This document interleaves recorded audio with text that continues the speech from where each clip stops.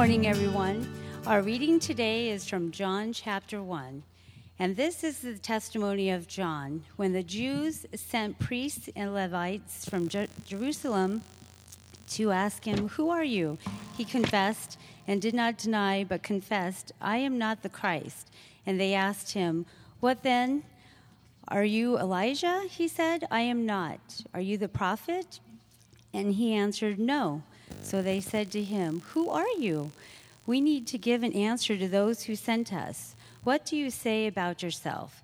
He said, "I am the voice of one crying out in the wilderness, 'Make straight the way of the Lord,' as the prophet Isaiah said." Now they had been sent from the Pharisees. They asked him, "Then why are you baptizing if you are neither the Christ nor Elijah nor the prophet?" John answered them, "I baptized with water, but among you stands one you do not know, even he who comes after me, the strap of whose sandal I am not worthy to untie."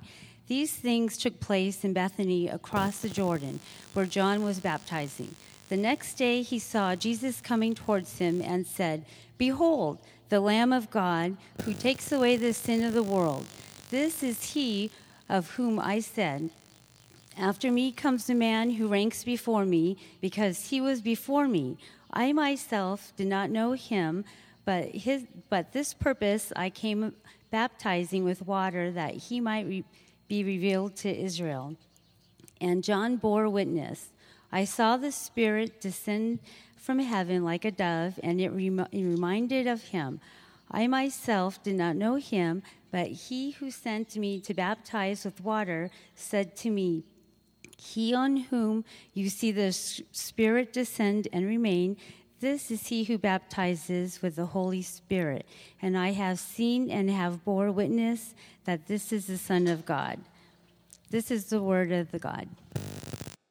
In 1977, a movie came out on May 25th that is considered one of the top 10 important movies that have ever been made.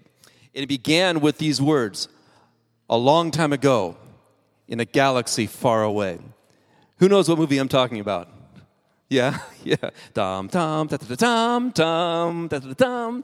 It was one of two very significant movies, I think, that came out that same year. The other was Rocky, another movie that came out. But if you remember that prologue that came through, a long time ago in a galaxy far away, and then all this writing that came, that crawled on through, that told you the story. It's such a unusual way to begin a movie that it really changed the way that people thought about it. Such a significant movie. And then, of course, they follow that with The Empire Strikes Back and The Return of the Jedi. And maybe you're like me, you kind of wish they'd have stopped after 3, because those were really good. Just didn't quite seem the same 20 years. That was actually 35 years ago, older than some of you have been alive, which is really tragic for me to admit. But in any case, it started out with that prologue that began to gave you the story, talks about the empire that's there, and that they have a special code, and there's a princess that's going to be trying to save that code. So you sort of set the story and set the big themes. Well, that's what we looked at last week. We looked at the prologue to the Gospel of John. We're studying the Gospel of John here in a series called Meeting Jesus. And in the first 18 verses, we could have begun it by saying, a long time ago, in a galaxy far away, there was Jesus. Jesus was with God. Jesus was God. He was in the beginning with God. All things were made by him, and without him was not anything made that was made.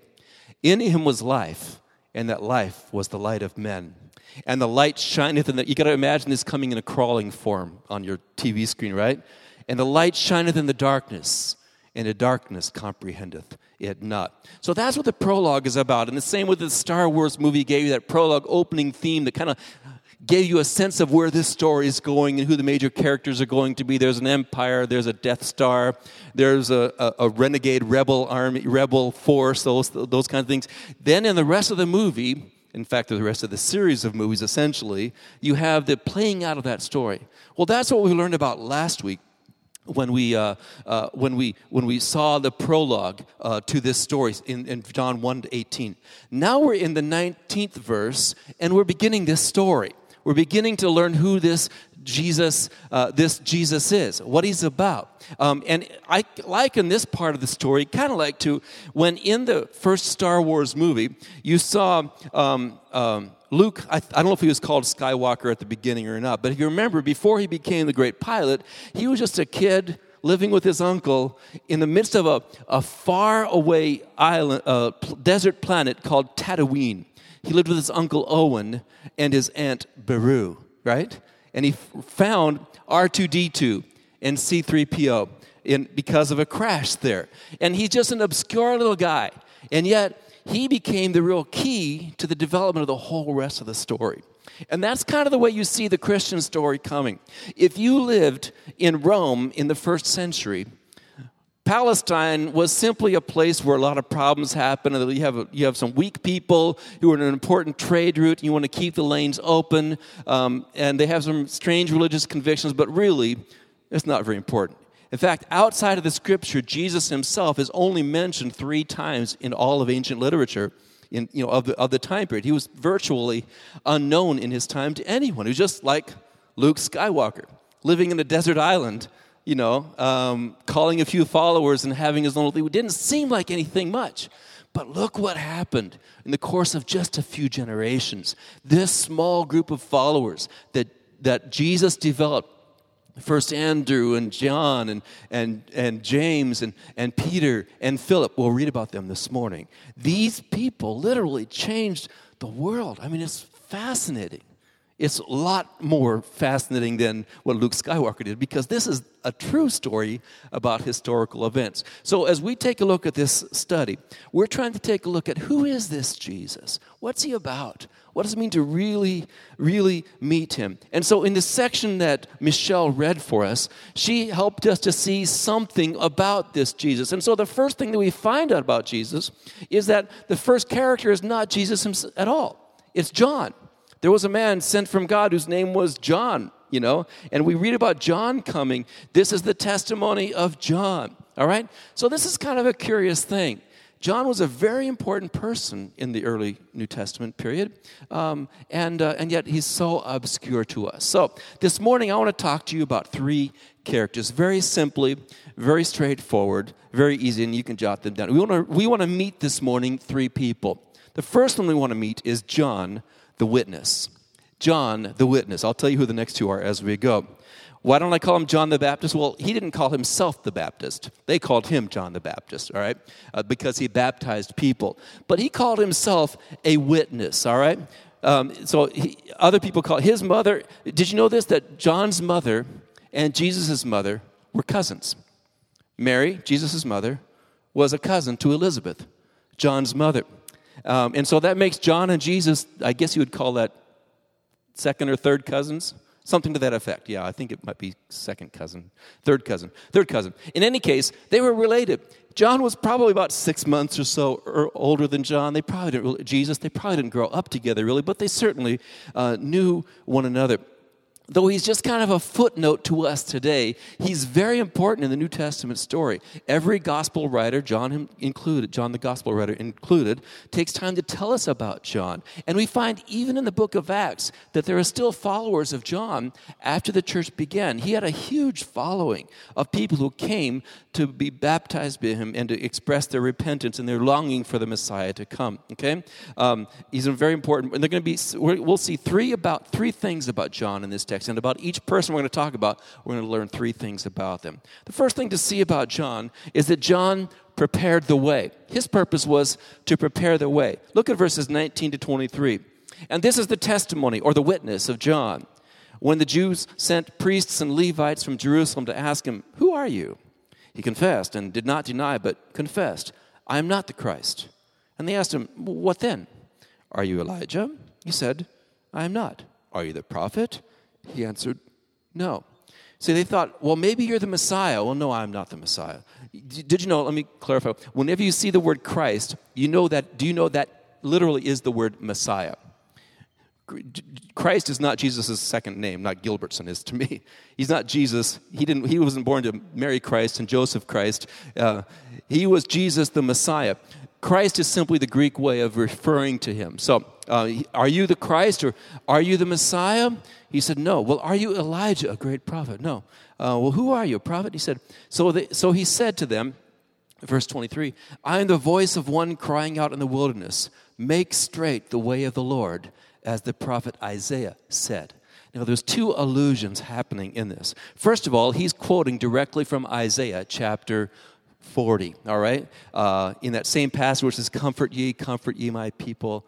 I'm the voice of one crying in the wilderness, make straight the way of the Lord. So he's referring to the Jewish hope that there would be someone coming who would proclaim the way for the Lord to come when God would come back to Israel. Okay? But the second allusion is, of course, in that time period, they didn't have letters, they didn't have television, they didn't have email, they didn't have text messaging. How would you know about news? Whenever a king was coming, whenever something excited had happened in the kingdom and you wanted people to know about, you would send out messengers, and they would come and say, the king is coming, or a new regime is in charge, or these are the new taxes, and these are the heralds, the proclaimers. So they're coming, especially they would come to a community and say, the king is coming, so get ready for him. Clean up your act. Make sure, it's like if you have a business, the inspector's coming.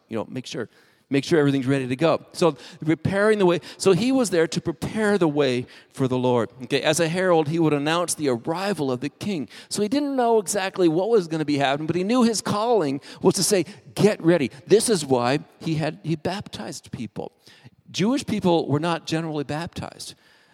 If you were a non-Jew and wanted to become a Jew, you might be baptized. But Jews themselves weren't usually baptized. So when John called them to be baptized, he was saying to these Jewish people, you've been looking for the coming of the Messiah, you've been looking for the coming of the King, but you're not quite ready. Don't just you prepare the city for the coming, prepare your hearts. You need to repent to prepare for the coming of the King. So John came, number one, to prepare the way.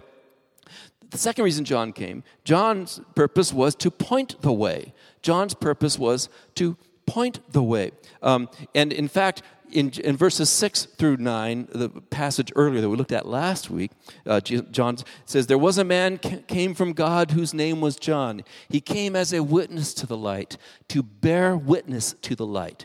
He was not the light, but came to bear witness to the light. So he is called to prepare the way, but also to point to Jesus. See, John didn't promote himself. John promoted Jesus. Well, at first he really didn't. He didn't know who Jesus was, but he did promote Jesus. We see it here in verse 29 of this text, and I printed those in your worship notes so you can see them there if you don't have your own Bibles. In verse 29, the next day John saw Jesus coming to him and said, behold, the Lamb of God who takes away the sin of the world. This is he of whom I said, after me comes a man who ranks before me, because he was before me. I myself did not know him, but for this purpose I came baptizing with water, that he might be revealed to Israel. And John bore witness. This must have been a hugely strange moment for John, because he's looking at his cousin. He's seen him forever, different times, right? They weren't strangers. And all of a sudden he comes and he recognizes, this is Jesus. Well, John alludes to it in here, but the writer of the gospel assumes that we know that this happened when he baptized Jesus. John doesn't talk about his baptism in this gospel, but every other gospel does. But look what John says in verse 32. And John bore witness, I saw the Spirit descend from heaven like a dove, and it remained on him. I did not know him. But he who sent me to baptize with water said to me, he on whom you see the Spirit descend and remain, this is he who baptizes with the Holy Spirit. So he baptizes Jesus, and then he sees the Holy Spirit descending on him, and he says, this is the guy. See, John's purpose was to prepare the way in people's hearts, but then once he saw Jesus, to point people to Jesus. Look, that's him. He knew that people were searching for truth. He said, you got to prepare your hearts for truth. Open up the space for something new in your life. Repent of your own selfishness. But then when he saw who the truth was, he was quick to say, look, that's him. Now, you and I know people. In fact, all of us are searching for truth. Everybody wants to believe something. The Christian message is that Jesus is the person in whom everyone wants to believe. So he points pointed the way. And the third thing we see about John, he prepared the way, he pointed the way, and thirdly, he got out of the way. He got out of the way. Now, this is found in the 3rd chapter of John, and I think we minimize how significant this was. In the 3rd chapter, I did have it open. The wind blew it over. In the 3rd chapter of John, it happens, Jesus is starting to get, more notoriety, and because of John, essentially, people start to follow Jesus, and then people get concerned for John. John, your followers are going to follow him. Now, again, don't forget, you probably don't realize, John had a huge following. There were followers of John in Africa. When Apollos came to Corinth, in the earliest days of the church, after the church had been going for 10, 20 years, Apollos comes into Corinth, and he's from Alexandria, which is the second greatest city in the whole Roman Empire after Rome. It's on the northern edge of Africa. It's the extreme place of learning. Don't think of southern Africa, but northern Africa. Apollos comes, and he's an evangelist, but he's an evangelist for John and Jesus as much as he knew about it, right? That's how far the extent of John's influence had reached. So this was no small thing. People going off way. And John was going to say, no. My purpose was not to gather followers for me, but to turn people to Jesus. And he said in that text of Scripture, John chapter 3, I'll read it for you, a part of it. John chapter 3, verse 22 and 23. Verse 25, I should say. There arose, therefore, a discussion on the part of John's disciple with the Jew about purification. And it says in John said, he is baptizing and all are coming to him. Verse 27, John answered and said, a man can receive nothing unless it has been given to him from heaven. You yourselves bear me witness that I said, I am not the Christ, but I have been sent before him. He must increase, I must decrease. And so before we leave John, let's ask ourselves the question, where am I in the John story? If John is a witness, at what part of John's story can I see myself? John was a guy who prepared the way. How about me? Am I a guy and am I a gal who prepares the way for others to respond to Jesus? Do some of the blade work early on of developing relationships, just getting to know people, caring about people, just being there for people. Maybe that's how John relates to me. Am I in that place? Or the second thing we saw about John pointed to the way. Maybe I can ask that question.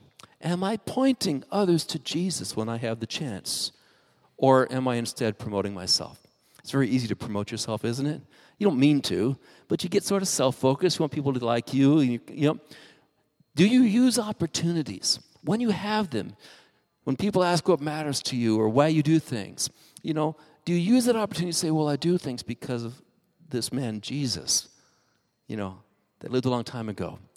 I follow Jesus. Do you point people to Jesus whenever you can? Or maybe the third part of John's story, John got out of the way. Do you ever get rather possessive about your life? Oh, this is the one that strikes me. I was just talking to Donna about it just a couple of days ago, that I have this bad habit of like doing nice things for people or being nice to people and then expecting something out of it. You know what I'm saying? Expecting them to like me or expecting them to come to church. There are people I was talking. In this particular case, I was talking to someone. I said, this is terrible to admit from a pastor, but I said to Donna, I am more of a pastor in that person's life than their own pastor is. Why don't they want to come be a part of what we're doing?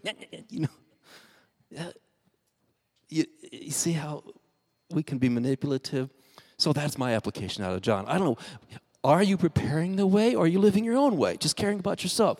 Do you point to Jesus when you have the opportunity or do you not? Do you shut your mouth?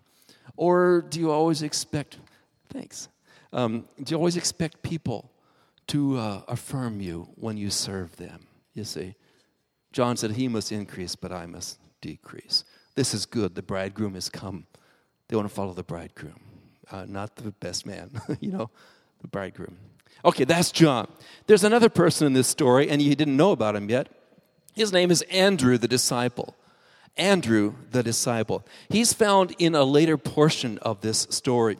I'm going to read a little bit of it, and I don't just mean Andrew. There's actually 3 or 4 guys that I want to talk about. Andrew's a good example. Verse 35, if you have your own Bibles. Otherwise, just listen as I read. The next day, this takes from where Michelle read earlier. The next day, John was standing with 2 of his disciples. See, 2 of his disciples. And he looked at Jesus as he walked by and said, "Behold, the Lamb of God." This is the second time. He said, "Look, that's the Lamb of God." It's like Brian and Michelle are with me, and I see Jesus walk by. Look, the Lamb of God, right? Behold, the Lamb of God, which means to look intently. The 2 disciples heard him say this, and they followed Jesus. So they're leaving John to go follow Jesus, all right? Jesus turned and saw them following and said to them, "Well, what are you seeking?" We should have acted this out, huh? And they said to him, "Rabbi, where are you staying?" He said to them, "No, come, and you will see." So they came and saw where he was staying, and they stayed with him that day, for it was about the 10th hour. One of the 2 who heard John speak and followed Jesus was Andrew. Too bad Andrew's not here today. I would have picked on him. His son's name is Andrew. Simon Peter's brother. Oh, this is Andrew, who became a disciple of Jesus, was first a disciple of John, you see? And Andrew was the brother to whom? To Simon Peter. You ever heard of him? Yeah. Guess who introduced him to Jesus? Andrew. And guess whose disciple Andrew was? John. The first disciples of Jesus were originally disciples of John. All right? So he first, verse 41, he first found his own brother Simon and said to him, "We have found the Messiah," which means Christ. He brought him to Jesus. Jesus looked at him and said, "You're Simon, son of John. You shall be called Cephas," which means Peter. I'm going to read the rest since I won't have a chance later to read it. The next day, Jesus decided to go to Galilee. Now he's down by the Jordan, Bethany by the Jordan. He's going north to Galilee. He found Philip and said to him, "Follow me." So now we have 3 disciples. Well, we actually have another one because there were 2 disciples who's not named. Remember, this was Andrew and his brother, right? There was another, and he was a guy, not a girl, but we think the other disciple was John, the guy who wrote this gospel. He's never named in this gospel, Andrew and John, all right? Anyway, so he found Philip and said to him, "Follow me." Now, Philip was from Bethsaida, the city of Andrew and Peter. So Philip and Andrew and Peter were in the same town, all right? Philip then found Nathanael, another guy, and said to him, "We found him in whom Moses and the law and the prophets wrote, Jesus of Nazareth, the son of Joseph." Nathanael said, "Can anything good come out of Nazareth?" Philip said to him the same thing Jesus had said to them, "Come and see." I wish I had time to just talk about this. This is so fascinating to me. Jesus saw Nathanael coming toward him and said, "Behold, an Israelite indeed, in which there is no deceit." Nathanael said, "How do you know?" Anyway, bottom line is Nathanael. So here we have 5 disciples of Jesus. We have an unnamed disciple who's probably John, the guy who wrote the gospel. We have Andrew, all right? These were both disciples of John, the Baptist. Andrew goes find his brother Peter. That makes 3, all right? And then we have Jesus the next day seeing Philip, who happens to live in the same town as Andrew and Peter, right? That makes 4. And Philip goes to his friend Nathanael and says, "Hey, I think this is the Messiah." "Who? How could it be the Messiah?" "Well, come and see." The first 5 disciples. You know, we know about the wide-reaching implications of the church, but it just began on a dusty road outside the Jordan with Jesus and 4 or 5 guys. Andrew and Peter and John and Nathanael and Philip. These people began to follow Jesus, and they are the ones. They were the first adopters. Now, here we are in the first few weeks and months of a new church, all right? I'm trusting that all of you we'll be that Nathanael and Andrew and Peter, and we'll come to our friends and we'll say, "Hey, come and see. Come and see. Come and see." A lot of churches start with a lot of money, a lot of programming, a lot of that sort of thing. That's all good if you've got it. But what if you don't got it? We can do it the way Jesus did it, right? We can just, and again, we're not trying to point to ourselves. We're going to point to Jesus. Come and see. Come and see. Oh, okay, all right. Let me give you 3 quick points about Andrew. The first thing about Andrew sought the truth. He sought the truth. He was a disciple of John. He was a Jewish guy who just had been kind of dissatisfied with the nature of his religion. He knew there needed to be more. He wanted his heart cleansed. He didn't really know Jesus yet, but he was a seeker of the truth. There are a lot of people around us. In fact, most people are seekers of the truth. And they may not be looking at Jesus just yet, but don't shame them for that. Don't get mad at them. Don't yell at them. Don't say you're wrong. You're going to hell. Don't just, say, I'm glad you're searching for truth. In my search, I found Jesus. And I'd love for you to meet him too. See? Yeah. He was a seeker of truth. Or a seeker of truth, Or a searcher of truth, or a seeker of truth, whichever way you want to say it. Anyways, he was a seeker of truth. Secondly, Andrew followed the truth. When he was told, this is the Lamb of God, he goes and he says, Rabbi, where are you staying? So in that day, if I were to go to you and say, Rabbi, where are you staying? It's kind of like, I'm interested in learning from you, you see? And Jesus was, come and see. You see, I think that is Jesus' response to everybody. If you don't believe it all just yet, it's okay. Come and see. If you're not sure what you think about Jesus, it's all right. Come and see. Hang out with him for a while. And by the next day, they were disciples of Jesus, okay? So he followed the truth when he found it. And then thirdly, John was a sharer of the truth. You see, the first thing he did, it says, Nathaniel, or Andrew, he went and found his brother, right? Simon Peter. If you have known Jesus, we need to be involved in sharing Jesus in simple and profound ways like they did. So, where am I in the Andrew story? Well, maybe I'm a seeker of the truth. Good for you if you're seeking the truth. Good for you. We encourage you to take a look at Jesus. All right? Maybe like Andrew, in the Andrew story, follow the truth. Maybe you've been sort of seeking after Jesus, learning, but you've never really said, okay, I'm going to follow. Well, make a decision. I'm going to follow Jesus, And then finally, share the truth. You become part of Jesus' outreach plan. We don't have, like you here at this church, we don't have a lot of money. We don't have a lot of anything. But we have is us, and we have Jesus, right? Just follow Jesus and point out this to him and invite them to come and see, right? Okay. Well, there's a third person in this story, and I'm going to be very brief as I talk about him. And that person is Jesus. Jesus. John was a witness. Andrew was a disciple. Andrew the disciple. I don't know if I gave that to you. And number 3, Jesus.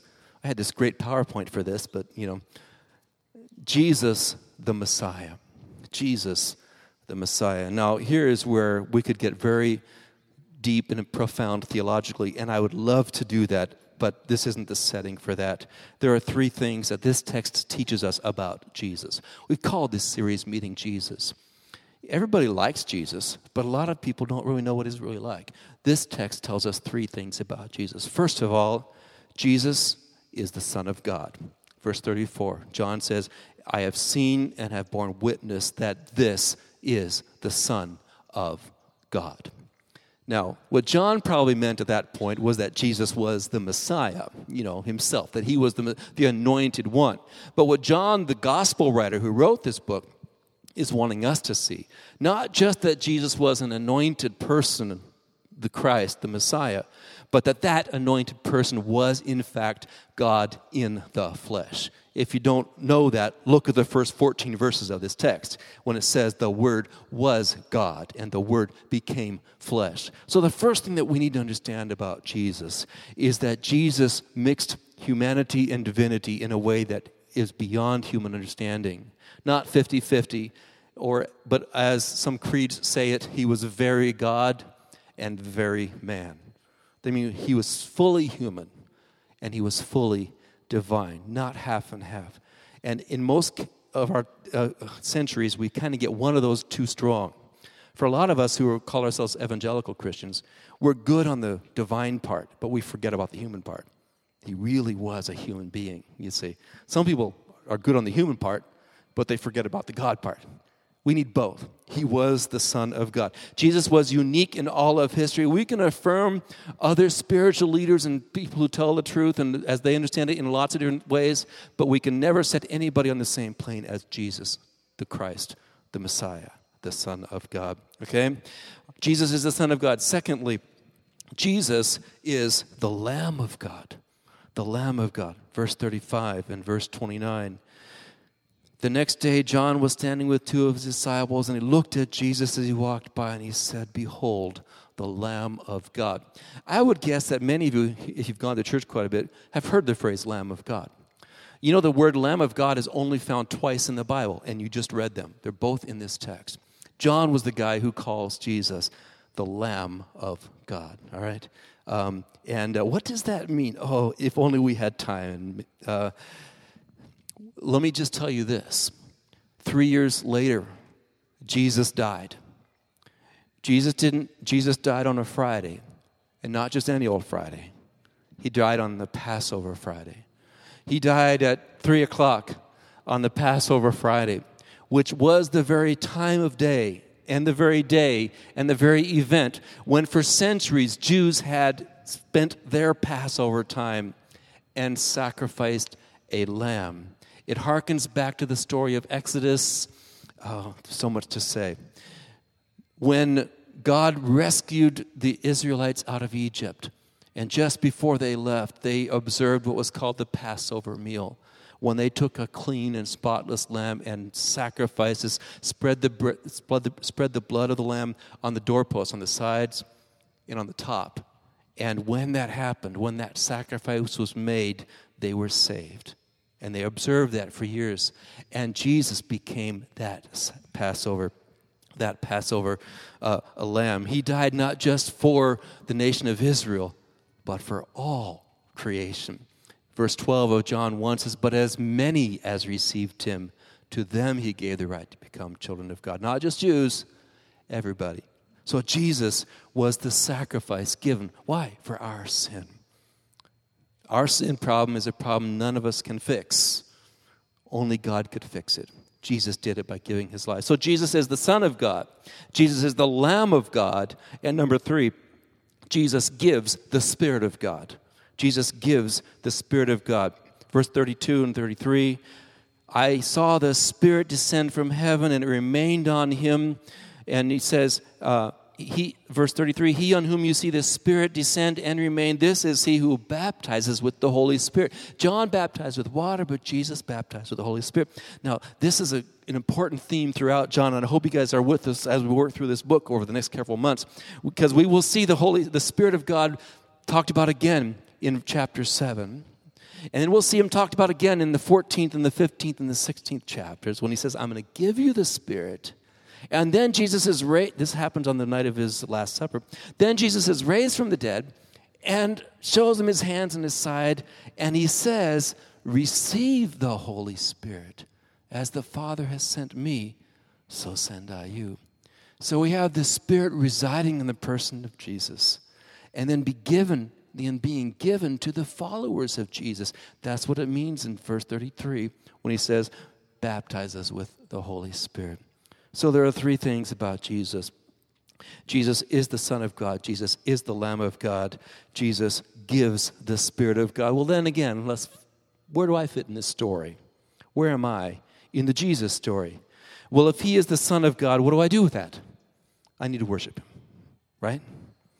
If he is the Lamb of God, what do I do with that? I need to trust in him.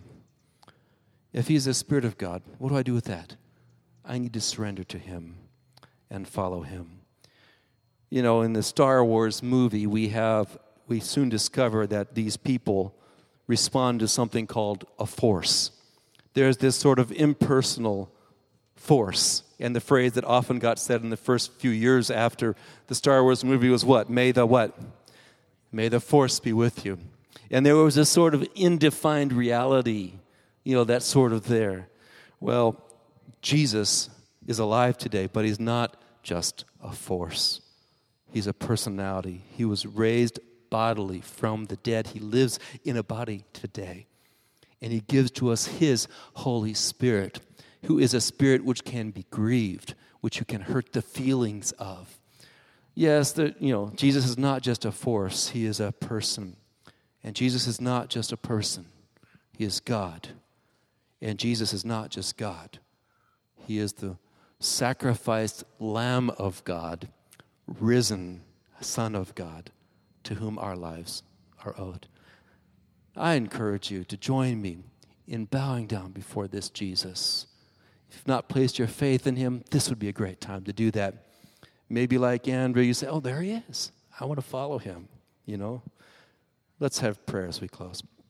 Father, we are so grateful and thankful that we have the privilege of being here for this time of worship. We're thankful that out of that obscure place in a desert, not planet, but a desert area called Palestine, God invaded history in the person of Jesus, and that he lives today. He is the Son of God. We owe you our worship. He is the Lamb of God. We trust you for forgiveness of our sins. He gives the Spirit of God. We open ourselves to that. We pray that you would be honored and use us like you did those 5 guys, Nathaniel and Andrew and Peter and John and Philip. One step at a time, one day at a time. In Jesus' name, amen.